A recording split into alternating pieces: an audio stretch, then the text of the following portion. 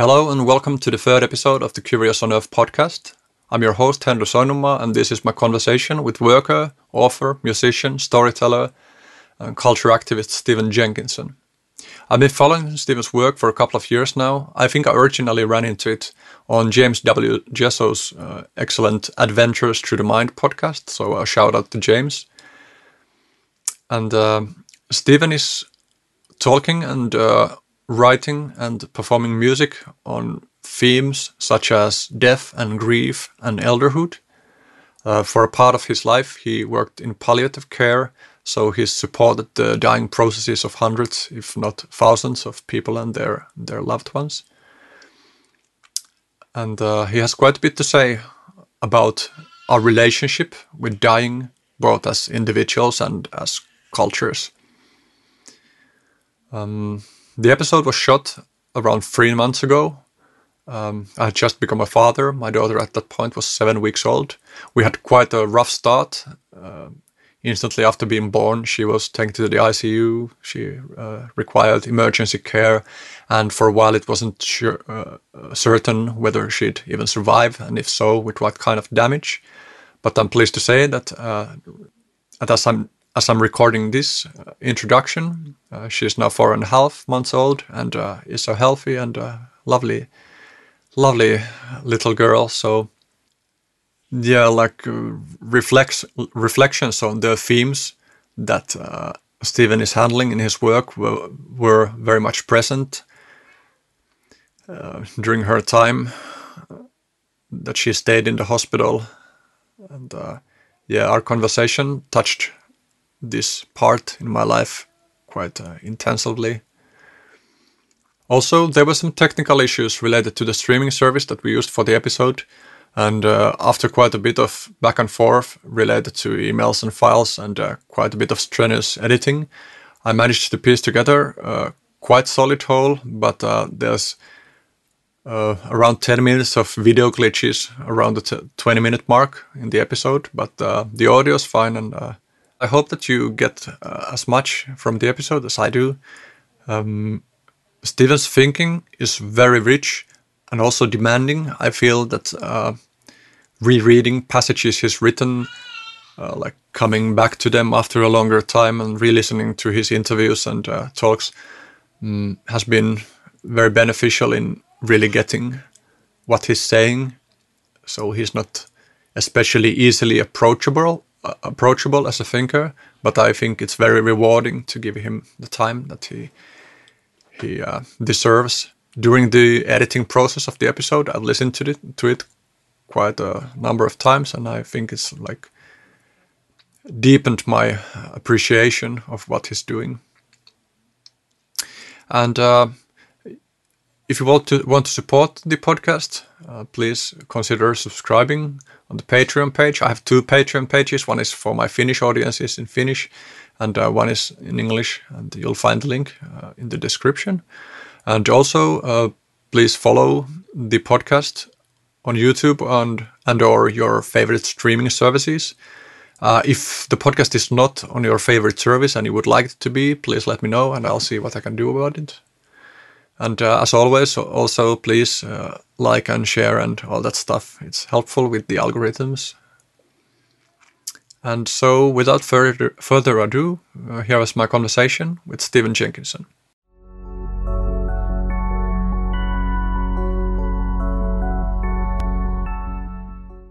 You said that we live in a culture that doesn't believe in endings.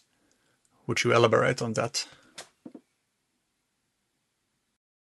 Well, I mean, the first thing to acknowledge is, I live here, you live there, and we have no business presuming immediately or inevitably that anything I have to say describes in any way, where you live or how you live.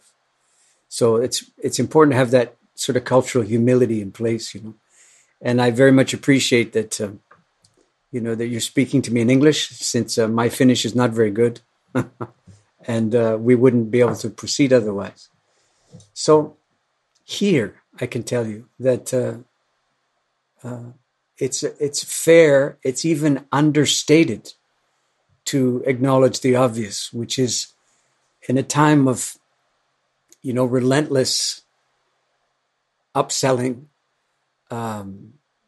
relentless accumulation, relentless self-improvement, and the rest, it shouldn't surprise anybody that one of the covert enemies of the current regime is limit. There should be no surprise there at all. It's one of our favorite demons, you could say. Now, in actual fact, limit is the way by which our humanity appears to us and among us, and for the sake of the greater world. So as soon as you demonize limit, which is clearly the operating principle of the 21st century and the globalization that is accompanying it, then you'd have a circumstance where the world is in trouble. Because unlimited humans, that's not life's idea of a good time. And I don't just mean how many humans. I mean humans who seem to imagine that there's no limit to being human. In fact, being human is itself a limiting proposition, and it gives the world a chance to survive our successes, which is, I'm not sure that we can survive our successes, but I hope the world can. So, I mean, the final bit of the elaboration would be something like this. We have in English language apprehend and prehensile. Okay, comprehend as well. We know what these words mean separately, but what they all have in common is the root word there, and it refers to the ability to do that, to grasp, which is why in English the word grasp is a synonym for understand, but it's quite an aggressive action to hend, if you will, though we don't have that word anymore. So it seems to me that we have an experience among us known handily as the tool. We're all very fond of them when we need them and when they're close at hand, as we say. And the thing that marks hand work is that the hand is recognizable in the work, in the finished product. You can see a clear indication it was not made by a machine, it was made by hand. And people are obviously more urban people than not are coming around to the notion that there's something inherently reassuring about handmade things that machine-made things can never confer upon us. So we have this word tool, and what the tool does is it extends the range of the hand. It extends what the hand is capable of. But it's still limited by the fact that the hand and its functions are available to you symbolically and mythologically in how the tool functions. So it extends the range of the hand with the limits of the hand still in mind and in operation. We have a different word, machine. It's not an exponential version of a tool, as I think you'll see momentarily. And what the hand is nowhere to be found in the machine, either in its machinations or in its products. And we're quite fond of that, unfortunately. So I'm suggesting to you that the way the machine works is it extends not the human hand at all, it extends the range of the human will instead. And as soon as you have an unlimited extension of the human will, well, you certainly have the 21st century. That's part of what I mean by it. Yeah, this brings to mind Finnish philosopher Tere Vaden. I don't know if he coined the word, but he's popularized the word. In Finnish, it's syntytieto. I don't really know how actually to translate to English. It's not like directly translatable, sure. I guess.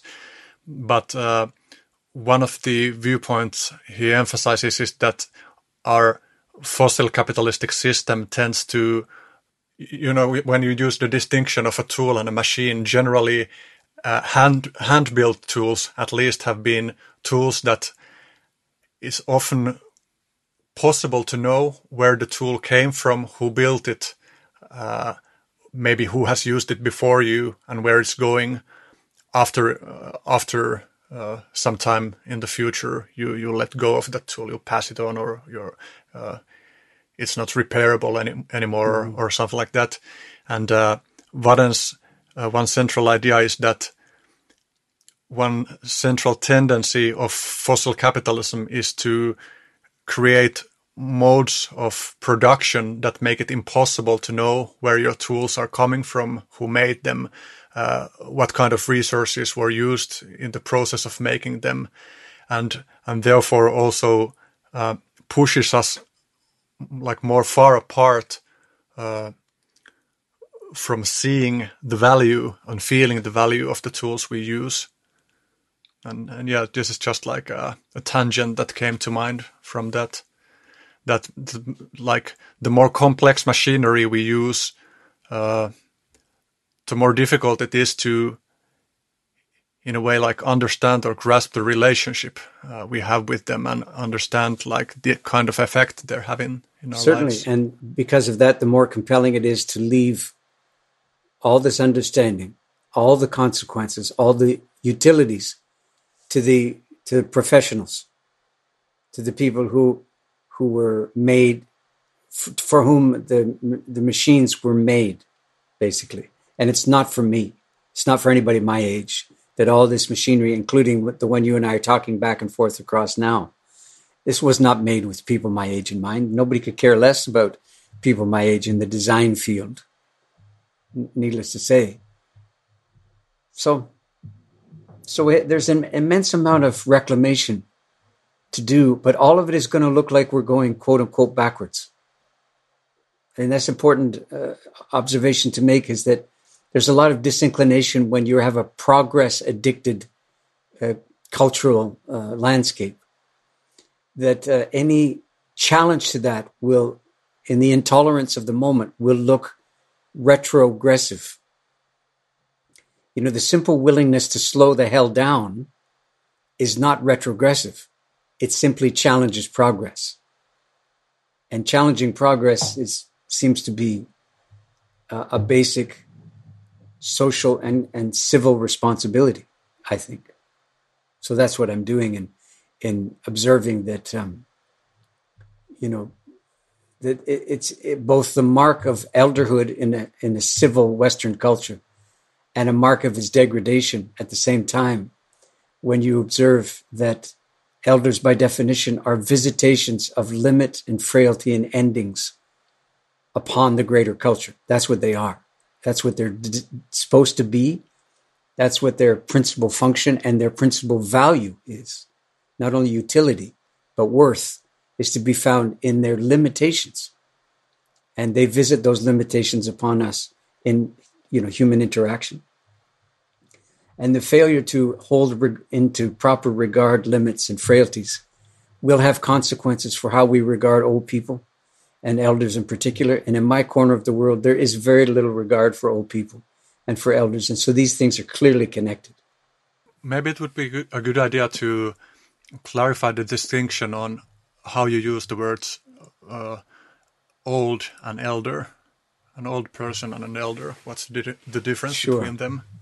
Well, old person is an undeniable, inescapable, and non-negotiable chronological reality that's dictated by the numbers on your birth certificate. You could say, so by definition, you're older in some understandings of what time means. We're older than when we started this conversation. Not by much, and it doesn't appear to have any clear effect, but it's tangentially true. So there's nothing to be admired in and of itself in persistence, I would say. And that's what being old is the success of persistence. I suppose I should relax a little bit and say, yeah, there is some merit to it, but it has to be, the consequences have to be attached to something, to some greater purpose than survival, in order for the meaning to become available and consequential for the body politic. Elder, on the other hand, often they coincide, but an elder is not an elder by virtue of not dying. An elder is an elder by virtue of obeying life much more than thwarting it or prevailing over it. So elders, my shorthand way of saying it would be the clear mark of elderhood is that these are deepened people. But what has deepened them? Accomplishment? Accumulation? No. They've tried that too, only to discover these things are desperately in vain. So they're deepening. Elders' deepening is a consequence of their diminishment, not a consequence of their success. So in that sense, the parallel I've often drawn is the parallel to the crafting of wine, which I don't pretend to understand the alchemy of it, but I do know good wine when I taste it, and I very much appreciate it. And a way of describing it would be wine begins its life as 500 gallons of grape juice, which is fine, but not a lot to wait for. And then time goes by, and some other thing happens as a consequence of this time going by, which the people in the business understand. And there's something magical about it, as well as something chemical. I suppose that's what the word alchemy means, magic chemistry. And on the other end of it, you have wine, but you don't have 500 gallons. You don't have what you started with. You have less, by volume, less, maybe considerably less, in order to achieve the depth of sensibility and fragrance and tannins and the consequence for the drinking of it and so on. All of that comes to you as a result of there being less available to you than when you started, than when it started. That's what elders are. There's less of them, but they are themselves all the way through now. And what's the diminishment that happens as someone, I don't know if you could say transforms into elderhood or... Yeah, I would say reduced into elderhood. Well, I mean, you've just lived through it. You've lived through one example. And a rather hair-raising example it must have been. That you go into pregnancy assuming, in your calmer moments, assuming the best, or at least the average, the norm, the unspectacular. And then you've learned now firsthand that even though the spectacular tends not to make the front page in what we're talking about now, there's a degree of spectacle to when things don't proceed as you were hoping or counting on or imagining. And when this degree of spectacle takes place, of course, you're more than glad, I assume, that you lived where you lived, and that you had recourse to medical professionals who knew what they were looking at, who knew the reasonable steps to take. Maybe just as a bit of background to the listeners before you go on. So, yeah, we had a child 7 weeks ago, and she spent the first 2 weeks in ICU. So it was a critical situation, and we weren't even sure whether or not she would survive, and if so, if there would be like major brain damage. But now she's apparently healthy and home with us. So yeah, just as a background. So sorry for the interruption, but maybe it's a bit easier for the listeners to get a grasp of what we're talking about. And of course, that's the circumstance as it is now. Now, I have children, but they're in their 30s. And so we've cleared a certain number of childhood hurdles. But, there's no more reassurance that gathers around you as time goes by that all shall be well and that you've got some crazy stuff behind you, but it's all behind you now. I mean, you've been notified by life that you can have your plans and that life will do what it does. And it doesn't include everybody living to 103 years old, thankfully, or whatever we imagine our natural human entitlement to be. So this is a one course of the diminishment I was talking about. It is a very expensive education. Life education is extremely expensive because you pay for it through the frustration of your expectations, through the daunting and the undoing of your sense of mastery and control, that you acquire these things and then quite easily, your sense of mastery and control, but you surrender them with great difficulty. But surrendering them is mandatory for you to be of any use as a kind of mythic and poetic presence in your community, which is what another word for elder, a kind of human, mythic, and poetic presence that is a manifestation of limit and frailty and ending. And it's sometimes there at the beginning of life, and it's sometimes there at the end of life, and sometimes it's sprinkled throughout. Would you talk a bit about the relationship between a wise old person and an elder? Do you think they're the same thing or not the same thing? I suppose. I mean, these are arbitrary phrases, and it's arbitrary definitions I would give to them. But in the case that you're asking about here, I would say that, one describes the other, that there's not much to be found between them. But in order to invoke the word wisdom, it's important to be a bit clear what you mean. You don't mean just the collective experience of a life, because there's a lot of crazy old people. There's a lot of angry, desolate, depressed, despairing old people with all kinds of life experience behind all of that, driving it, even causing it. So these things in and of themselves, it's not that obvious. So the word wisdom is not the same thing as experience, at least not in English. So it's important, I think, to imagine that experience is basically passive and wisdom is basically active. Experience is what happens to you. Wisdom is, to a certain degree, what you're entrusted with and what you do with what you're entrusted with. I could go a little bit further and suggest to you that you could distinguish wisdom from prejudice. The word prejudice is an easygoing word, actually. It simply means, in its original form, it means the claim to a priori understanding. In other words, you imagine you know something before the something appears or takes place, that you have enough understanding of it to be well and properly prepared for its advent. Prejudge. It's the root of prejudice. So the problem with prejudices is that they're very easy to come by. You inherit them. You don't work at them. You don't have to go around looking for evidence to bolster your prejudices. Your prejudices basically take care of themselves.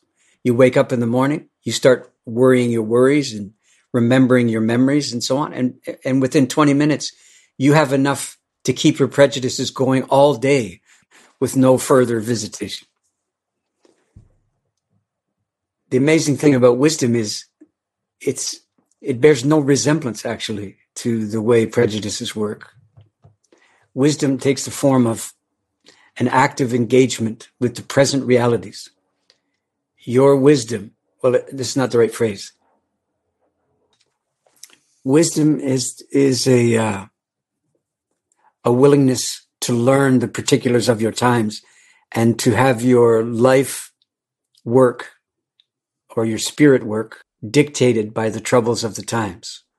So wisdom is very particular, very local, very specific, very native to its home places. And so you can't translate the content of wisdom from one culture to another. No matter what the publishers try to do and the translators and all the rest, translations don't work, and properly so, because the particulars of the wisdom belong to the particulars of place and to the people that are there, working on its behalf.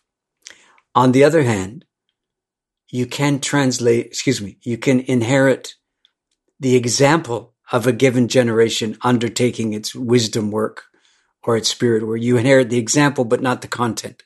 The content is left for you as your generation to translate into the, contending with the troubles that arise during the course of your lifetime. So it's quite a radical difference, really, in orientation between how wisdom works and how prejudice claims to work, but doesn't actually. This sort of leads me back to, I mentioned the term syntutieto before, And as I mentioned, like one meaning of that word is like where the tools we use come from, where they go. But another meaning for the word syntotieto is it refers to a group of people, maybe a population of people, and how they're able to live in an intergenerationally sustainable and flourishing way in a particular environment at a particular time and place. And how I understand the word wisdom is very related to this.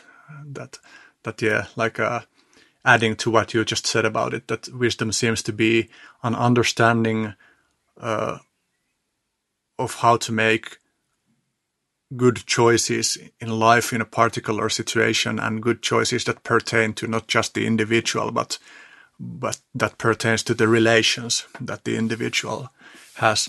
And that also, like, connecting to what I said before about some of the tendencies of industrial fossil capitalism, is that the same way that it sort of like breaks the bonds of the syntotieto, in the sense of us not being able to know about where our tools and all the stuff that we use come from, but also that it breaks the understanding of how to live intergenerationally in a particular time and place, because it seems to have the tendency of replacing all the particularities with something that's more general, that's like generalizable.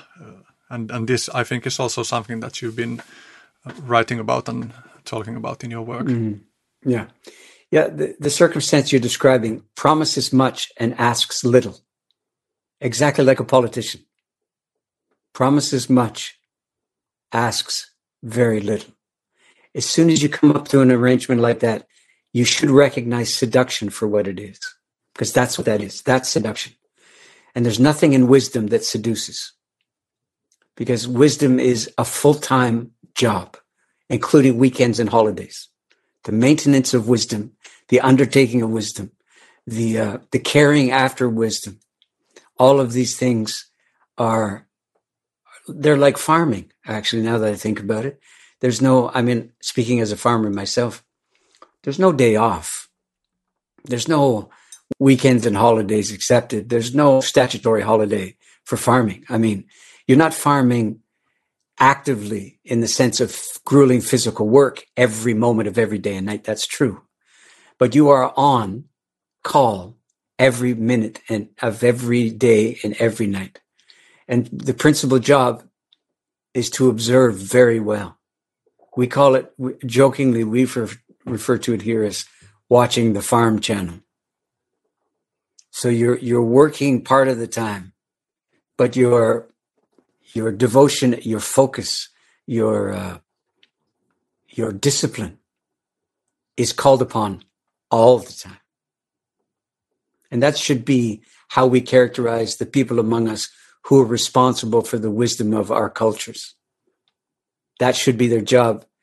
And it should be a highly esteemed job, right? Not left people with nothing else to do. It's not an act of leisure.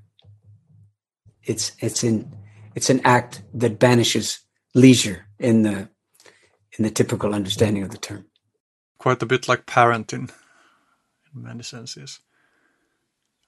One thought that I've been observing during this thus far short experience of being a parent, this 7 weeks, is that because of course you always hear about how your priorities change when you become a parent, but the experience of or the sense of, like, I feel that I've had enough. Well, actually, I could use the word leisure just to try it out.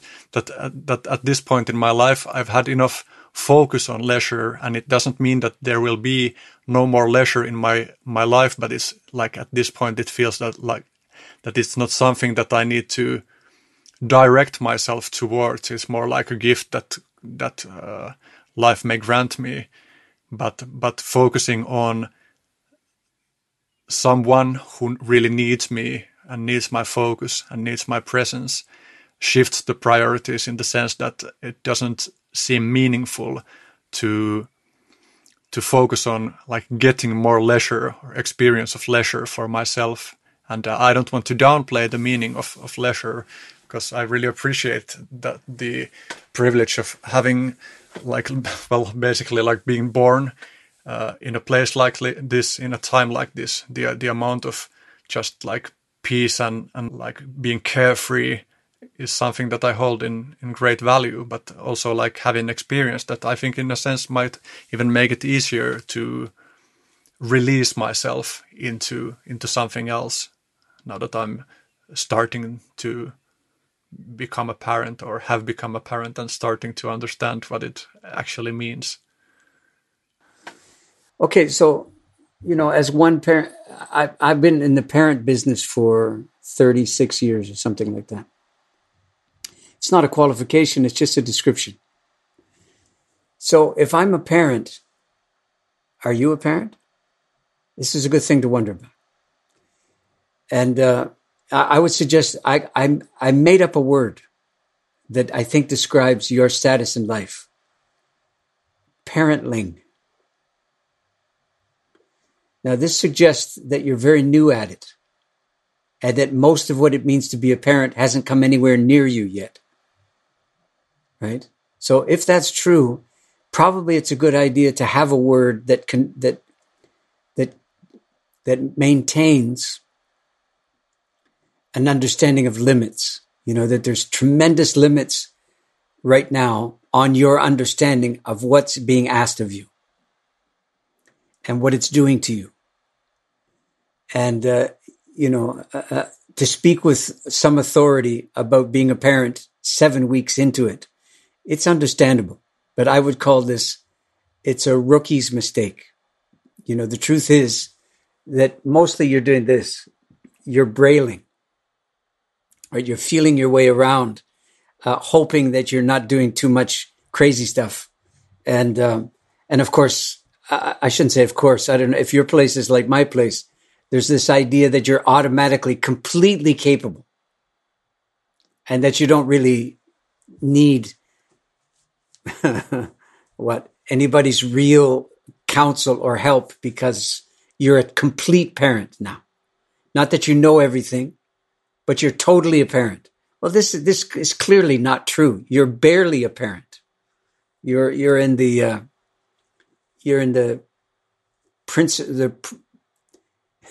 you are, and the amazing thing is you've been thrown into it in a severe circumstance, and yet this confers upon you the ability, perhaps, to deal with hospitals, but it doesn't augment your capacities regarding being a parent. Here's why I say that. Because the principal parenting job in a sane culture is to get out of the way almost all the time. So your job is custodial, meaning that principally you should be the care and feeding branch of childcare. But the psychic and emotional and poetic and mythic life of your child, sorry, boy or girl, I've forgotten. Girl, I think. Girl. That aspect of your daughter's life is not really available to you. You can't do much. I should say it differently. You can have a lot of consequence, but most of that consequence you won't really intend. It'll be kind of incidental or accidental or sort of besides the point. So, and why is that? It's nothing to do with you personally. It's simply the fact that when you're in a culture that has been reduced from a village-minded culture to a nuclear family culture. I mean, it's barely a culture.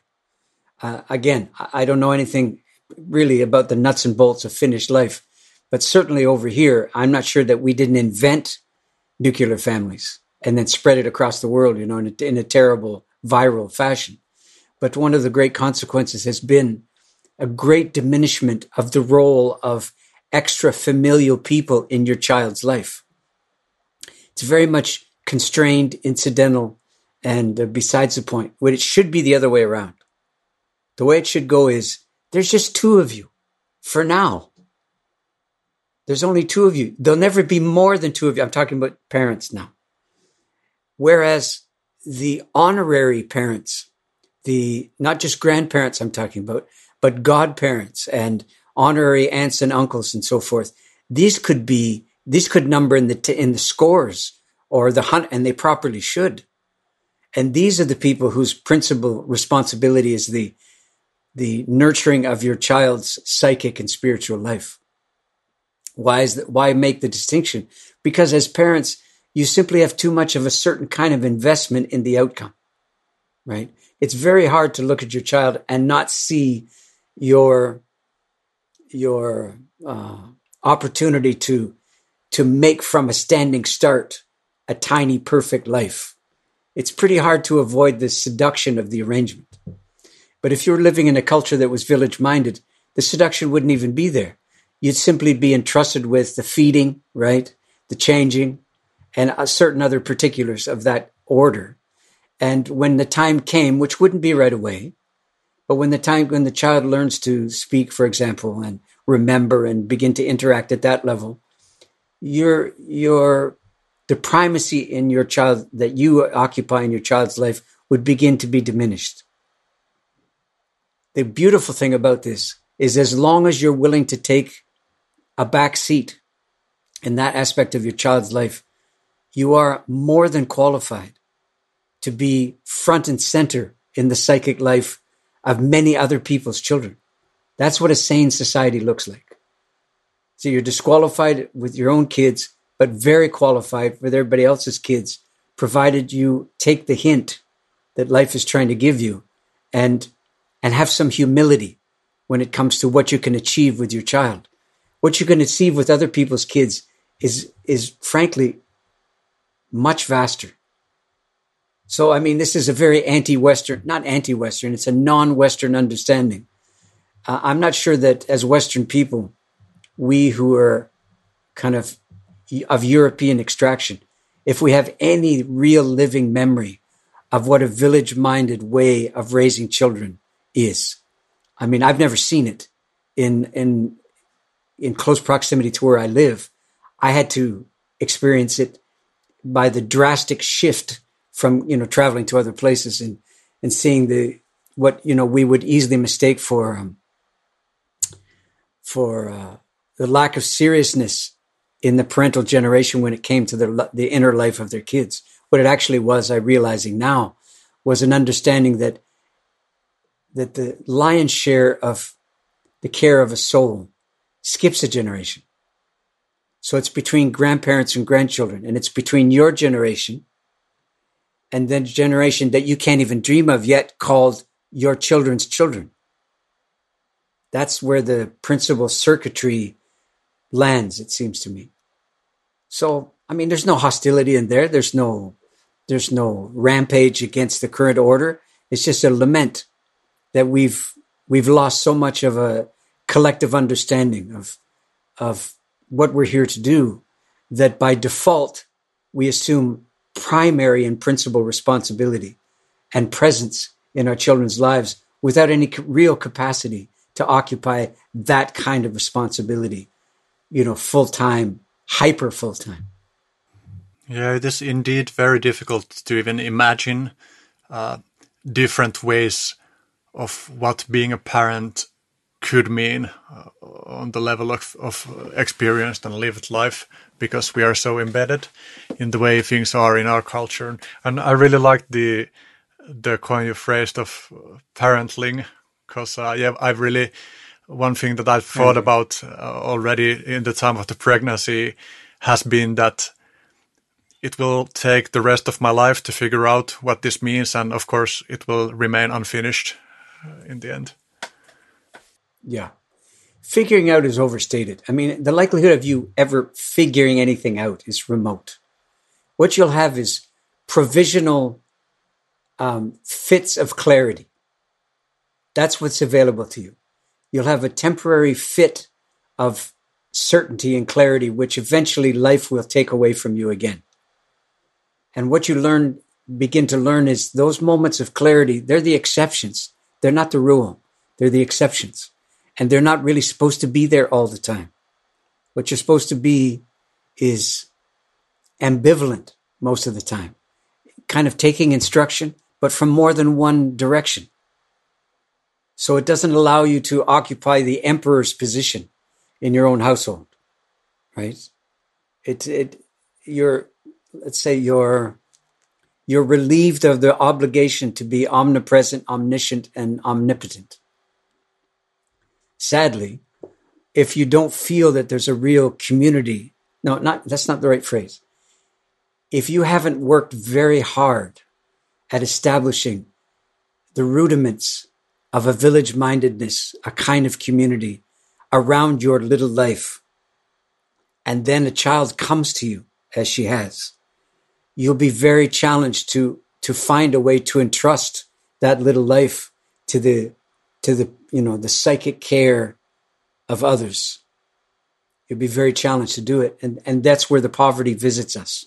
The poverty visits us in our certainty that we know our child best and that our child came to us for a reason and in a sense really belongs to us and, all that sort of thing.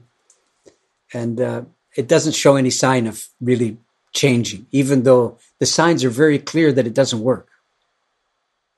Very, very clear indeed. But us doing the math and deciding maybe we're doing it wrong doesn't really seem to happen. I'll tell you one little story and then see what you think.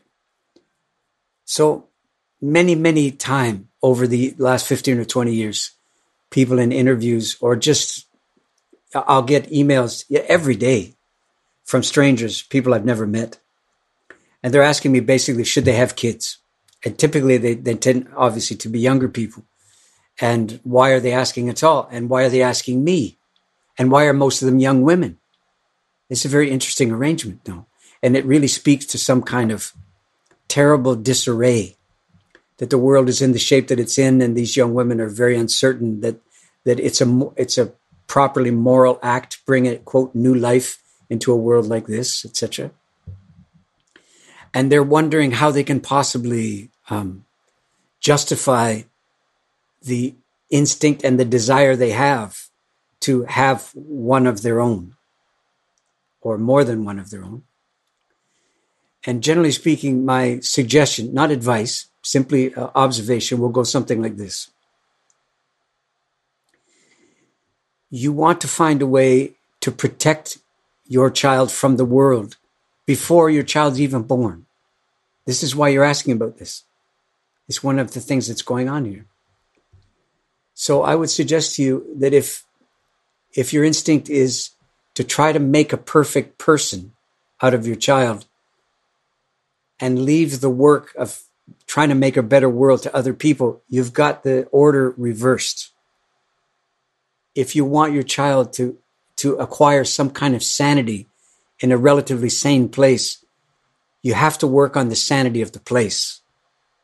And working on the sanity of your child is not a surrogate for doing that. You see?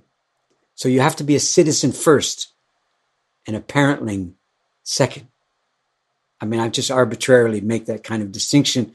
And in actual living life, the distinctions are much harder to recognize, obviously ongoingly. I know that. But if you're going to put an emphasis, an understanding of where the principal aspect of your energy should go, it should go to making a better world. That's the way you protect your child from a crazy world, is to try to make the world less crazy, not try to make perfect children who are somehow defended against the world. Yeah, that resonates with how I perceive health in a very broad sense, like including mental health and all other kinds of health, that health is not an individual thing, but it's, I imagine humans in a like mycelial sense, and I imagine that our well-being is something that's born in our relations to both other humans and also other forms of life, and how or what kinds of relationships we have, determine, it seems to me, quite a bit like our relationship to what's happening inside us. So basically, yeah, like I imagine quite a bit of what people call depression come from the difficulty of having a good relationship to whatever is happening inside you and in the world around you, and it becomes I don't know, easier is probably not the correct term for this, but like maybe the term meaning would be good here, that it becomes a meaningful life tends to happen through what would be a good English term for this, that the kinds of relationships that we have seems to shape the kind of meaning we experience in this life. True. There's no such thing as meaningless. There's no such thing. Meaning, but we're meaning-making beings. That's what we do before we wake up. We're already in the process of establishing what stuff means and cause and effect and all of that sort of thing. So it's important that like to talk about a meaningful life, you might as well call it an eventful life, because they come to the same thing. There's a certain degree of inevitability to meaning. The question becomes, are you going to participate in the making of meaning? Or are you going to be passively on the receiving end of a kind of fateful resignation that there's nothing fundamentally that you can do? Well, I decided a long time ago, I would probably do the first. I would probably participate to the extent that I'm able in with a high degree of discipline and inquiry in the matter, to contribute without mastery, the gathering together of a story that constitutes the meaning that my little life has been capable of up until now. And just as you say, the principal architect of the meaning of my life is not me. I'm a participant, but I'm not the master architect. Number one. Number two, we have the word in English, awake, right?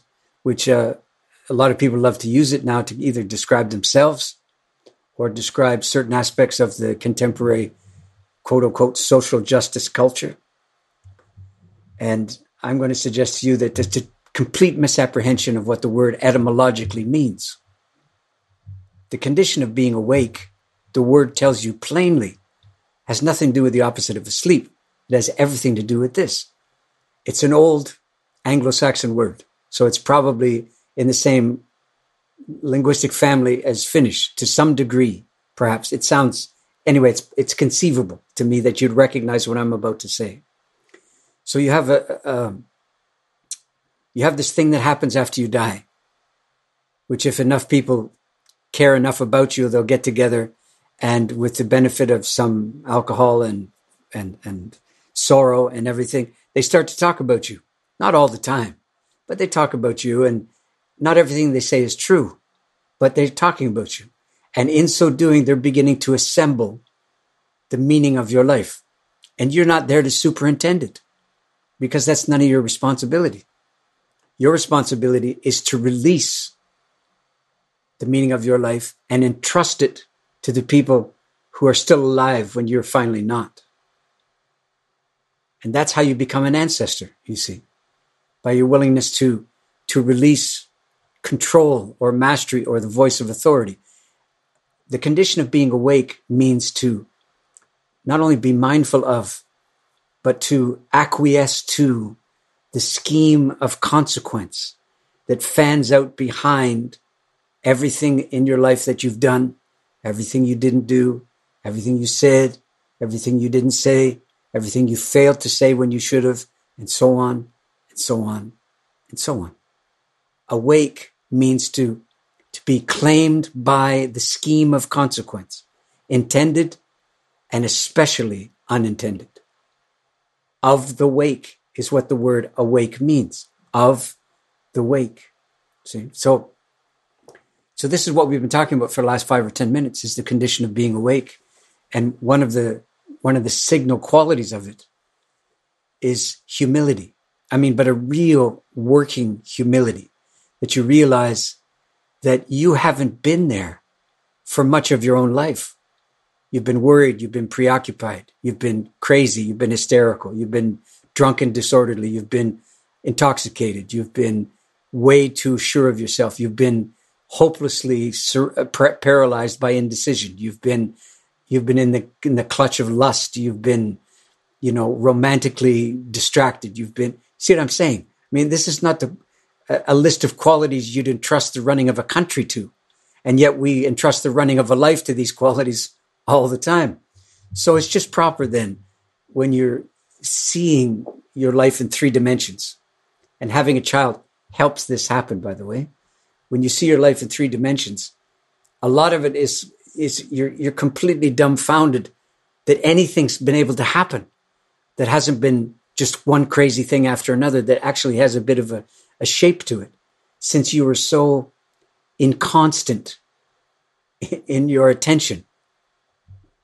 You referred a bit ago to the term ambivalence, and I'm going to read a quote from you where you say, the capacity to entertain a diversity of possibilities or tendencies at the same time without recourse to premature and often unnecessary decision to vanquish plurality for the sake of certainty.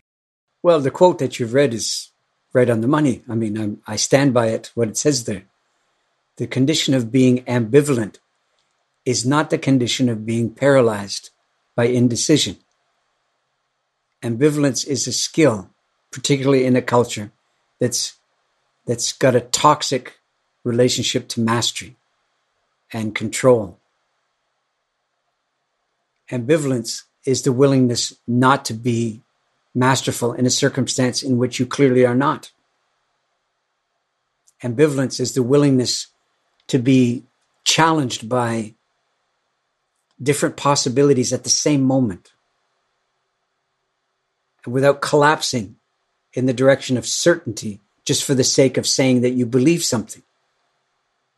I mean, most of your beliefs are temporary, really, and they can't bear a lot of scrutiny. I don't mean you personally, because I don't know you at all, but this is worth thinking about, that your principal convictions are vagrants. Do you know the word vagrant? Like wandering, related to wandering? It has more of a tone of wandering because you're homeless. It means more that. Yeah. When you fail at being omnipotent in your own life, you finally have a chance to live it for real in its 3 dimensions. And there's room for a lot of other people to participate in it, including your kids. But you have to let go of the idea that you know what you're doing. And so you have provisional certainties, that get you over certain speed bumps of life. But that's what they are. They're temporary. The big one is not temporary, as far as we know, meaning death. Everything that occurs prior to your death is temporary. So what would it look like if you actually knew that and actually proceeded accordingly? What would happen to your capacity to worry, for example? What would happen to your capacity to be paralyzed if everything was temporary? What would happen to your capacity to be sure of yourself? Would it be necessary any longer? Would you have to banish all the other possibilities to maintain this steady line? See, I'm suggesting to you, probably not. Probably if you knew how temporary this was and how quickly the end comes, the likelihood is your life would not look like it does today. So I could go out on a limb and suggest that the likelihood is that for most people who are listening to this, their life is lived as if it's going to go on indefinitely. And that's a shocking lack of understanding. But, every day I worked in the death trade when I was taking care of people who were dying. Every day people were absolutely shocked and bewildered and had a sense of betrayal that life had turned against them because they were dying, as if this was never going to happen. How do you possibly explain such a devastating miscalculation of the givens of life? I think this was actually function as a good segue to talking a bit more about death. So yeah, you mentioned your experience in what you call the death trade. You were involved in palliative care, and you also wrote the book Die Wise, talking about your experiences there. So maybe a good question might be that what would be, for people who are not aware of your work, what would be some of the main points of entry regarding how you view our cultures? Of course, remembering, that it's not necessarily the same culture that you live in, the same culture that I live in, but still, like, if we sort of generalize there, a good entry point to how you think about death and our relationship to death and dying. I think the last thing I was just talking about is as good as any. I'll tell you in the form of a story. So I'm teaching in this relatively small town. Maybe this is 20 years ago now. It's a conference for all the local healthcare professionals. So there's maybe 50 people in the room maximum.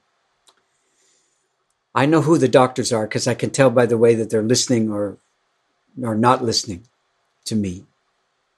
And at one point, one of the physicians, and he's a young guy, puts up his hand. And I say, yes. And he says, you're really making a big deal over nothing. He said, everybody knows they're going to die. He just went like that. He crossed his arms, very satisfied with himself, as if he'd, defeated me with one sentence. And everybody else in the room looked over at him and then looked back at me and wondered what happens now that the obvious has been established. I said to him, let's do this. I mean, you're fairly sure of what you just said. I can tell. So let's do this. Let's just put it to a vote. What do you mean? He said. I said, well, I'm just going to ask everybody if what you said is true. Let's just find out. And he just went like this. Just say, go ahead. So I said, everybody in favor of the proposition that everybody knows that they're going to die, please raise your hand. So at first, nobody knew what to do. You could see people they kind of looked at each other, they're kind of laughing a little bit and very unsure. Why? Because they didn't know the answer? No, because they'd never wondered about the question. That's what was going on. And I knew that, you see. So, but eventually, with great hesitation, almost every hand, I would say every hand in the room went up. So he looked around and looked at me and said, see, I went there too. I said, okay, so far so good for you. I would just ask you this. Could you give me some proof of the thing you're talking about? Proof of what? He said, proof. You just said everybody knows they're going to die. I'm just asking you to prove it. If it's so obvious, it shouldn't be hard. You're an evidence-based practitioner as a scientific person. You got a lot of training. You should be able to do this in a couple of sentences. So just prove to me that everybody knows they're going to die. And he says, it's ridiculous what you're asking. Why? I said. He said, because everybody's going to die. It's a given. I said, yeah, but that's not what you said. You didn't say everybody's going to die. You said everybody knows they're going to die. That's a completely different declaration. And one does not produce the other automatically or necessarily or inevitably or maybe at all. So I can see that you're not going to try to prove it to me. So let me wonder out loud on our mutual behalf about this. I said, I'm old enough to remember when in the United States they had a big oil shortage, oil and gas shortage. I think this was in the 80s. And people went crazy. Nobody had ever seen it before. Why? Why did people go crazy? Well, because they were pretty sure that there was enough oil and gas forever and ever, amen, for everybody. Not they were pretty sure. They knew it was true. How could you tell that they knew it? By how they behaved. In particular, by their buying habits. The kind of stuff they bought that required fossil fuels. Based on that behavior, it's reasonable to suggest that all these people knew that there was enough oil and gas forever. Now, I'm not saying it was true. It was never true. It wasn't true then, and it's less true now. But still, they knew it, though. They knew a thing that wasn't true. And you could see in their behavior, their daily behavior, that they governed themselves according to this thing that they knew. So take out oil and gas in the story and put in dying. And the question is, can you tell by the behavior of the people around you this very day, where you are in Finland, where I am here in Canada? Can either of us tell by observing our fellows that they know that they're going to die? Is there anything in their behavior that signals to you categorically that they are governed by this understanding, that they're influenced by it, that it has a presence in their life at all? Do they know it? Or do they fear it, or mistrust it, or second guess it, or debate it, or argue with it instead? So I'm suggesting to you, in Anglo-North America, where I am, there's very little evidence that people know that they're going to die. You could ask them, and most of them will say yes, but that doesn't mean they know it. It just means they know how to answer your question, quote, properly. But in terms of how they conduct themselves, there's no sign. If people knew they were going to die, I would never have had a job in the death trade. There would be nothing for me to do. It would come to this. I'd sit across from a dying person and I would say, any questions? And they would say, so this is it? I would say, yep. They would say, anything else to wait for? I said, well, more of the same and, worsening over time. But no, you're looking at it. This is the situation. This is the deal. Okay, then leave me your business card. If I got any questions, I'll call you. That's the way it would go. But it never went that way. I mean, virtually never. Most of the time, it was antidepressants and sedation and misery and sorrows, a little bit, grief, almost not at all, complaint, belligerence, hostility against life, hostility against God, whatever it was. That's not a sign that's what's happening is what people knew was going to happen. That's a sign of people whose every expectation has been thwarted and frustrated and denied. You've also talked quite a bit about the reluctance of people to acknowledge the reality of dying, both the people who are supposed to be dying and also the people taking care of them. Would you talk a bit about that? What do you mean, talk a bit about it? What is it that you have witnessed? What exactly happens when people are not dying, but doing something else? Okay. Well, to answer this question, I have to generalize a little bit across, a lot of different kinds of experience. But I think I can make some observations that won't betray the people that I saw. Well, first of all, I would start with the people who are the paid professionals. Generally speaking, they weren't very good with their speech. What do you mean? Oh, they obviously could talk, but they had a language where the realities of dying almost never appeared. They had this vague, obfuscating half-speak that they employed all the time. And the half-speak took the form of taking the edges off the reality, not quite saying it in its fullness, somehow understanding that this was a compassionate thing to do. Now, to my mind, that's like being a car mechanic. And you're the mechanic. I bring my car to you because it's not working. You go underneath the hood. You change a couple of things, but not all the way. Just a little bit, just to get me out the door.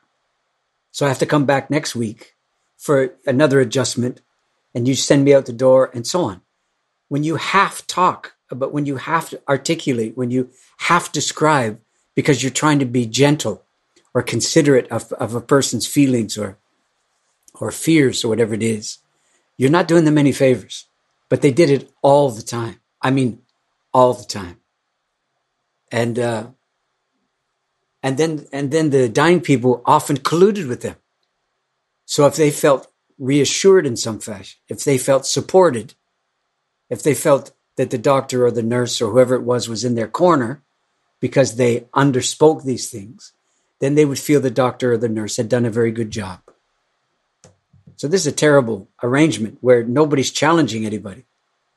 And of course, as you might imagine, I tried to challenge the practice, and I was tolerated, but not for very long, with the understanding that the compassion, they owned the compassion, and I somehow was monstrous by virtue of trying to find a language where the realities of dying would actually appear.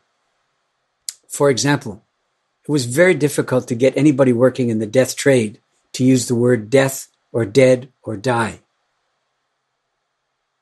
I mean, it's kind of odd, no? I mean, it should strike you as a little bit strange. And you might think then, well, wait, there's a lot of perfectly good synonyms for die. Are there? Give me one. And we would sit here for a minute. And even if English is not your first language, you could handle it. I know you could. And you would choose these alleged synonyms. But none of them are synonyms. They're not even approximations. They're bad translations instead. Where the first consequence of the translation is the realities of dying are gone, and the upside is accentuated. The possibilities are accentuated, but not the givens. No. They're left out of the equation altogether. I suggest you go home and get your affairs in order. Used to be a pretty standard term that people would use. Get your affairs in order. What is that supposed to mean? Well, take care of your stuff, all that sort of thing. But wait, that's the priority? You've just told me that I have 6 to 9 months to live, and your first recommendation is to take care of my stuff? So, at some point, sometimes you don't know what to say, because the allegation of compassion so much misses the reality. It's a malpractice when it comes to the reality, you see. So this gives you some idea of what it looks like amongst all the people who are sitting around the table when somebody's dying. And so I don't exempt the dying people. They colluded with this much more often than not. They were pleased to be unchallenged. And then, for example, people would say, if I was, bringing up some of these things, the feeling would be that it was premature. What does that mean? Well, the patient's not ready to talk about the fact that they're dying. So what? What do you mean, so what? You can't say so what. The people have to be ready. But wait a second. Did you ask them to be ready for chemotherapy? Did you not talk about chemotherapy until they were ready to talk about it? Did you? How about surgery? Did you just don't even mention surgery until they ask you about it? If at all? But why, when it comes to what I do for a living, all of a sudden the patient has to be ready? When in the medical interventionist model, nobody has to be ready. It's a bizarre prerequisite that dying people have to be ready to be dying people in order to qualify for the dying treatment. Yeah, one thing that really remained with me from the documentary on your work in the death trade, Grief Walker, was where you were with the parents of a baby, and how you were handling the situation where they were constantly being offered new treatments that might help, and then you at some point told them that really your baby is dying, and if you want to be present for this fact, then you need to be present for that fact instead of just accepting the strands of hope that keep being offered to you. And this, of course, hits quite home right now because of what I just experienced with our baby. Because the first couple of weeks we spent with our baby in the intensive care unit, and it was unclear whether she would survive. And I was thinking quite a bit about you and your work, and I was reading your book Die Wise there, and trying to get a grasp of like, how would I recognize if that point became real in my life? How would I recognize the situation where I need to be present to her not surviving, to her dying, instead of just like holding on to strands of hope? And luckily we didn't get to that point, but it was something that I thought about quite a bit, and it was a very dark place to be in, and at the same time it was a very, something that straightened out many priorities in life and brought us, more like, there's this Finnish word, vereslihainen, which is like, the flesh that's under your skin when you're really like living with your defenses down. You're in that kind of a situation, and it makes you more connected to the actualities of life. And it was a really profound experience of being simultaneously, like, there was a lot of fear, but also constant, intense feeling of gratitude for being able to be here in this experience. And I don't know if there's any point I want to make with that, but I just wanted to share that, and to say that it was impactful to have. Allow me to respond to it then. Yeah. Do you know, when you are in a neonatal unit in a hospital, which I assume is where you were, and nobody really knows if your child's going to live or die, but that's all future tense, that language. What about present tense? Are they living or are they dying right now? Because the answer to that question will determine your protocol, your etiquette, your existential orientation. It really will. However you answer that. See? So I suggest to you, in those moments, you were looking into the face of God. That's what that is. And it's beyond good or bad or happy or sad. It completely eliminates these pseudo opposites, right? And it does two things at the same time. It simplifies things. No, it clarifies things without simplifying them. It doesn't make anything any easier, but it removes most of the bullshit. And you're not left with much else. Because whether your child is living or dying is not a matter of your opinion. Your opinion, frankly, doesn't matter. Are you willing to learn is the question. Because you're in school now. And let's find out if you're willing to pay the price for this kind of learning. And when you're in that kind of school, the price is very high. Why? Because you're paying with all of your certainties. You thought you knew what life was for. You thought you knew what justice was. You thought you knew what cause and effect meant. You thought you knew what good enough was, what humanity means, what humane treatment is like. You thought you knew all these things. You thought you knew what mercy was. You thought you knew that, bad things don't happen to good people. And she's not even a good person yet. She's too young. I mean, you don't even know what to call her. She's barely here. Is she here? Even. Has she the ability to be here yet? What's your understanding? Are you waiting for something? Is it pending? Is there a person there? How do you interact with that? Are you protecting yourself just in case she dies and you'll never be able to handle it? Or are you protecting each other? Or are you observing what you're saying and what you're not saying? And what kind of words you're avoiding? And what kind of words you're using over and over again in these, as these hours prolong into days and the uncertainties don't dispel, and, because this is how you find out what you really have inside you. And that's why I say a moment like that is looking God in the face without going blind.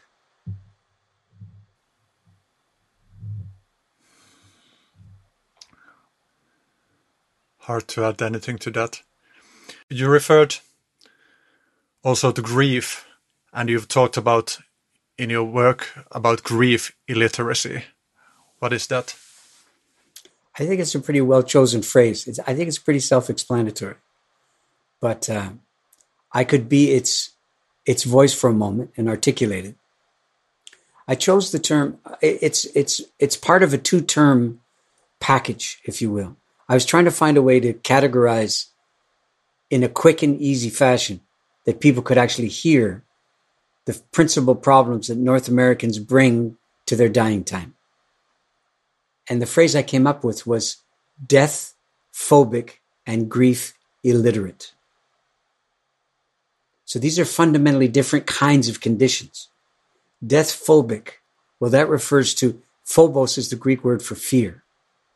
So it's an indication of a kind of almost constitutional inability to renegotiate one's relationship to the inevitable conclusion of one's life, right? Fear is it's not the most inevitable consequence of learning that you're dying. It isn't. It's not a given. It's not absolutely mandatory. It was just very interesting that fear is given all kinds of respect, but a kind of similarly scaled sorrow is deemed to be not necessarily that helpful. It's a very interesting prejudice that the contemporary culture where I live tends to carry. So, death phobic, yes. How about grief phobic? No, I don't think it's grief phobic at all. Oh, so you mean it's grief capable? No, not at all. Well, then what? Well, grief illiterate means that you had the capacity to, or at least the opportunity to learn grief repeatedly during the course of your life. And the chances are very good that you were defended against it. Let me give you a standard defense against grief. Well, I don't want to just be sad all the time. I don't want to just wallow in it. That's a typical word that's used from the farm, right? That's the word wallow comes from farming practices. It means to be constantly submerged in this condition or this liquid. That's basically what it means. So you're thinking that once you become grief literate, you'll have no choice but to be in wild and impossible to live phase of grief for the rest of your life. That's what you're afraid of. Yeah. So we're back to fear again. And in actual fact, that's not the way grief happens at all. Grief is an understanding. It's not the annihilation of your understanding. It is your understanding. Grief arises as a direct consequence, I think, of the following. So you really didn't think these days were coming. Now, it's one thing to talk about you as a dying person. It's much more challenging to talk about somebody you love as a dying person and you not be the dying person, just kind of being on the outside looking in, which you just were. This is going to sound a lot different to you now than it would have sounded, 3 months ago. So here we go. Excuse me.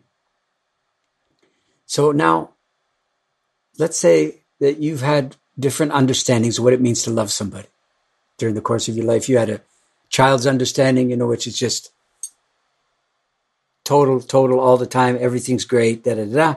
And then you had experiences where your parents weren't loving to you all the time. So you had to figure out, okay, they tell me that they love me all the time, but sometimes it doesn't feel like it. Sometimes it doesn't seem to be so. So what does that mean? You got to figure that out and find a way to live it as a kid.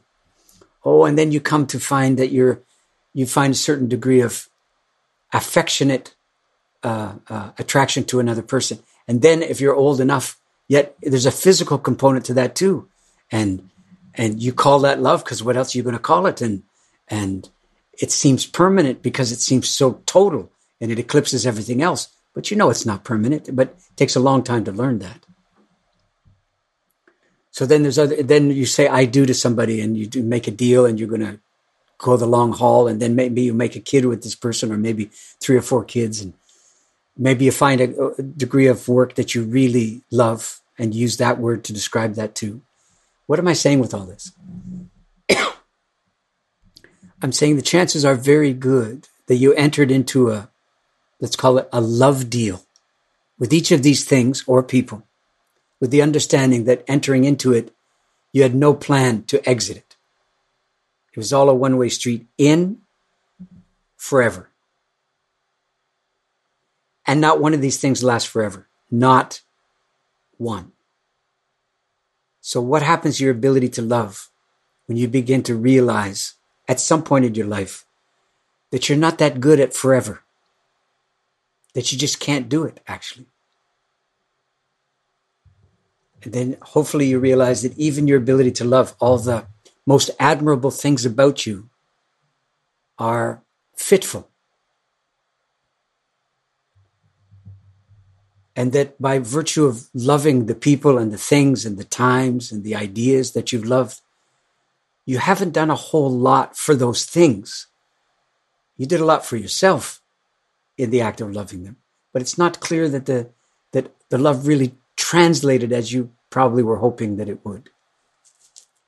Now you're glimpsing the end of your days. Oh, you're not sick, but you're just old enough to take seriously that you're not going to last and to let it in.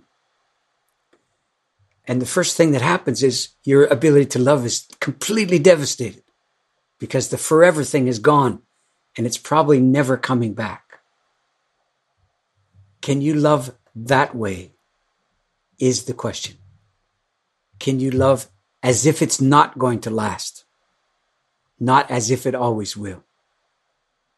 Because if you can, you've finally begun to understand what grief is because you've learned it. Grief is an understanding. It's not an affliction. It's a capability. It's ability to look life squarely in the face and say, you know, everything considered, this is pretty good. It's just not what I thought. And it's not a problem with life that it's not what I thought. It's a problem with my thinking. You assume some responsibility for getting it wrong so often in your life. You see? So I think ultimately grief operationalizes in your life in the following way. Now you've got a daughter, right? That was never true until very recently. And it looks like she's going to stay around for a while. That wasn't obvious either. That wasn't a guarantee, but for the moment, it looks like it is. And some part of you is going to look at her for the rest of your life with some uncertainty about whether or not she's here for keeps. That'll just be part of the deal. See? So how are you going to let that in? And how are you going to love her that way? In a way that most parents are never asked to do. And those parents are grateful that they never end up in the position that you've already been in as a parentling. What does your love look like now? Does it look like forever and ever, amen? Does it look like a greeting card that you could buy at the drugstore and send to a friend? Does it look like any poem that you've ever, what does it look like? You see, do you have the capacity to put it into words such that you can hear yourself say it? What kind of understanding of life have you begun to submit to now that life refuses to submit to you? Because that's the beginning of grief. And it's not being defeated. It's just being corrected. And once grief has informed your understanding of love, I think that's when you begin to love for real. Because all the limits to your love are present now. You're not pretending. You're not loving like a 7-year-old. You're loving like a grown-up. That's the beginning. That's the ability that grief gives you to fully inhabit your days. Everything else is maybe, or 1 foot in, 1 foot out, or hope, or, But grief doesn't need any hope. Grief is an amazingly trustworthy companion, but it's something you have to do. It's a performed something. It's not a felt something. Because you think grief feels only one way, but I'm promising you it's got a range of feelings. But in terms of its fundamental consequence in your life, you can grieve and be laughing at the same time. And you will find that what's one of the things having kids can teach you is that you can look at them and you can be like those two people that show up at funerals and weddings, one group that's laughing all the time and one group that's crying all the time. And if you really understand life, you'll be in both of those groups, back and forth in your life. Laughing in times that are supposed to be sad and sorrowful and weeping at times that are supposed to be happy. Not to be contrary, instead to make sure that the whole story is appearing in this moment when the bouncers, do you have this expression, bouncers, like at nightclubs, the guys who let the guys in and all that? Okay, so these allegedly happy events have emotional bouncers, right? And sadness is not allowed in happy events. But that's crazy. Sadness absolutely belongs in happy events because that's what grief is. Just like in allegedly sad events, you have people who can sit in the corner and laugh because life's like that too. So that's grief, very quickly said. Okay. There's quite a bunch of questions that will remain unasked, and perhaps some of them will be asked in a coming session. Sure. But I have 5 really short questions that you can give really short answers to that I try to do in the end of every session. It can be just one word or one sentence or whatever before we wrap up. See. So the first is, would you share an early memory that has affected the course of your life? I'm sitting on the stairs and it's Christmas Eve. And I'm upstairs and the parents don't know I'm there. And I know I've been forbidden to come downstairs before morning because I'm not supposed to ruin the surprise. But they don't tell me that's why. There's just something mysterious and otherworldly is going on downstairs, what the grown-ups are participating in and the children are excluded from until the light of day. And I'm sitting on the steps and I'm so excited that it feels like my chest is going to literally break in half and whatever's in there is going to just burst out.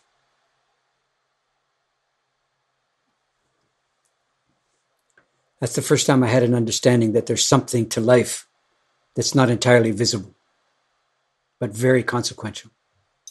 Next. A thing that inspires you. Oh, God. Just one? Let me think.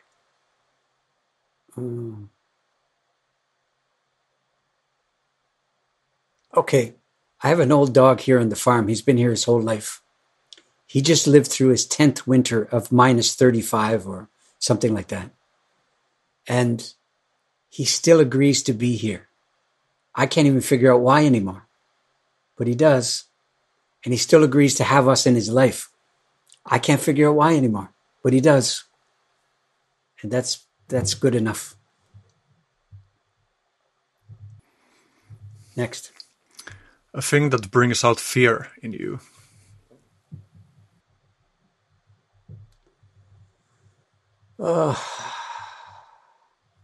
Trying to make an internet connection work when something goes crazy. Next. If things go well, where will you be 5 years from now? If things go well is code for stuff I can't anticipate. So, I know where the question is supposed to lead.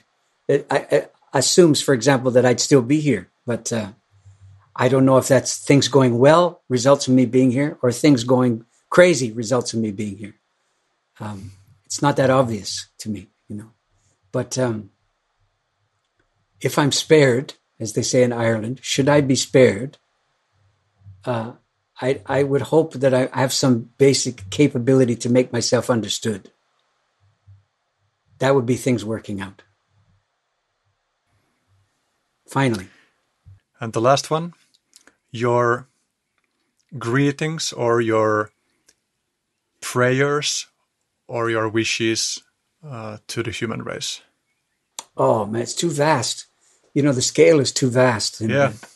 the problems in translation are, it's proper to respect them all, So it would be like this.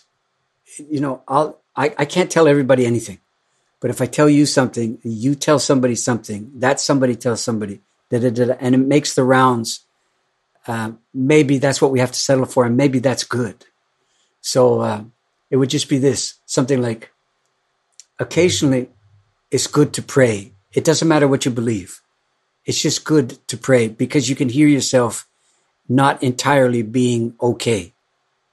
And so I'll suggest to you a prayer from the early medieval times that comes from Provence that will help, if only to clarify.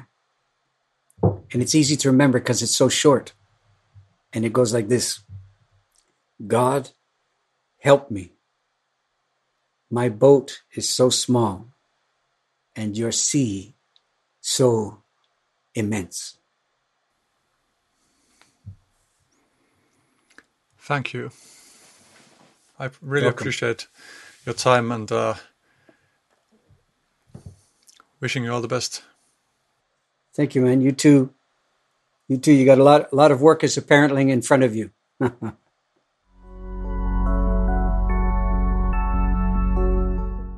Okay, thank you for listening to my conversation with Stephen Jenkinson. Quite a bit of interesting threads that would have been worth pursuing, but maybe another time. Just as an end note, my next episode has already been recorded. My guest there was drug policy activist Ethan Nadelman, who founded the Drug Policy Alliance, which has been instrumental in reforming drug policy both in the US and around the world, leading by example. And I have a couple of episodes in my other podcasts in Finnish that I will put out before that one, but just to let you know. And please subscribe to the podcast on any services that you use, social media and the streaming platforms on YouTube. And also please consider becoming a Patreon if you appreciate what I'm doing. And thank you.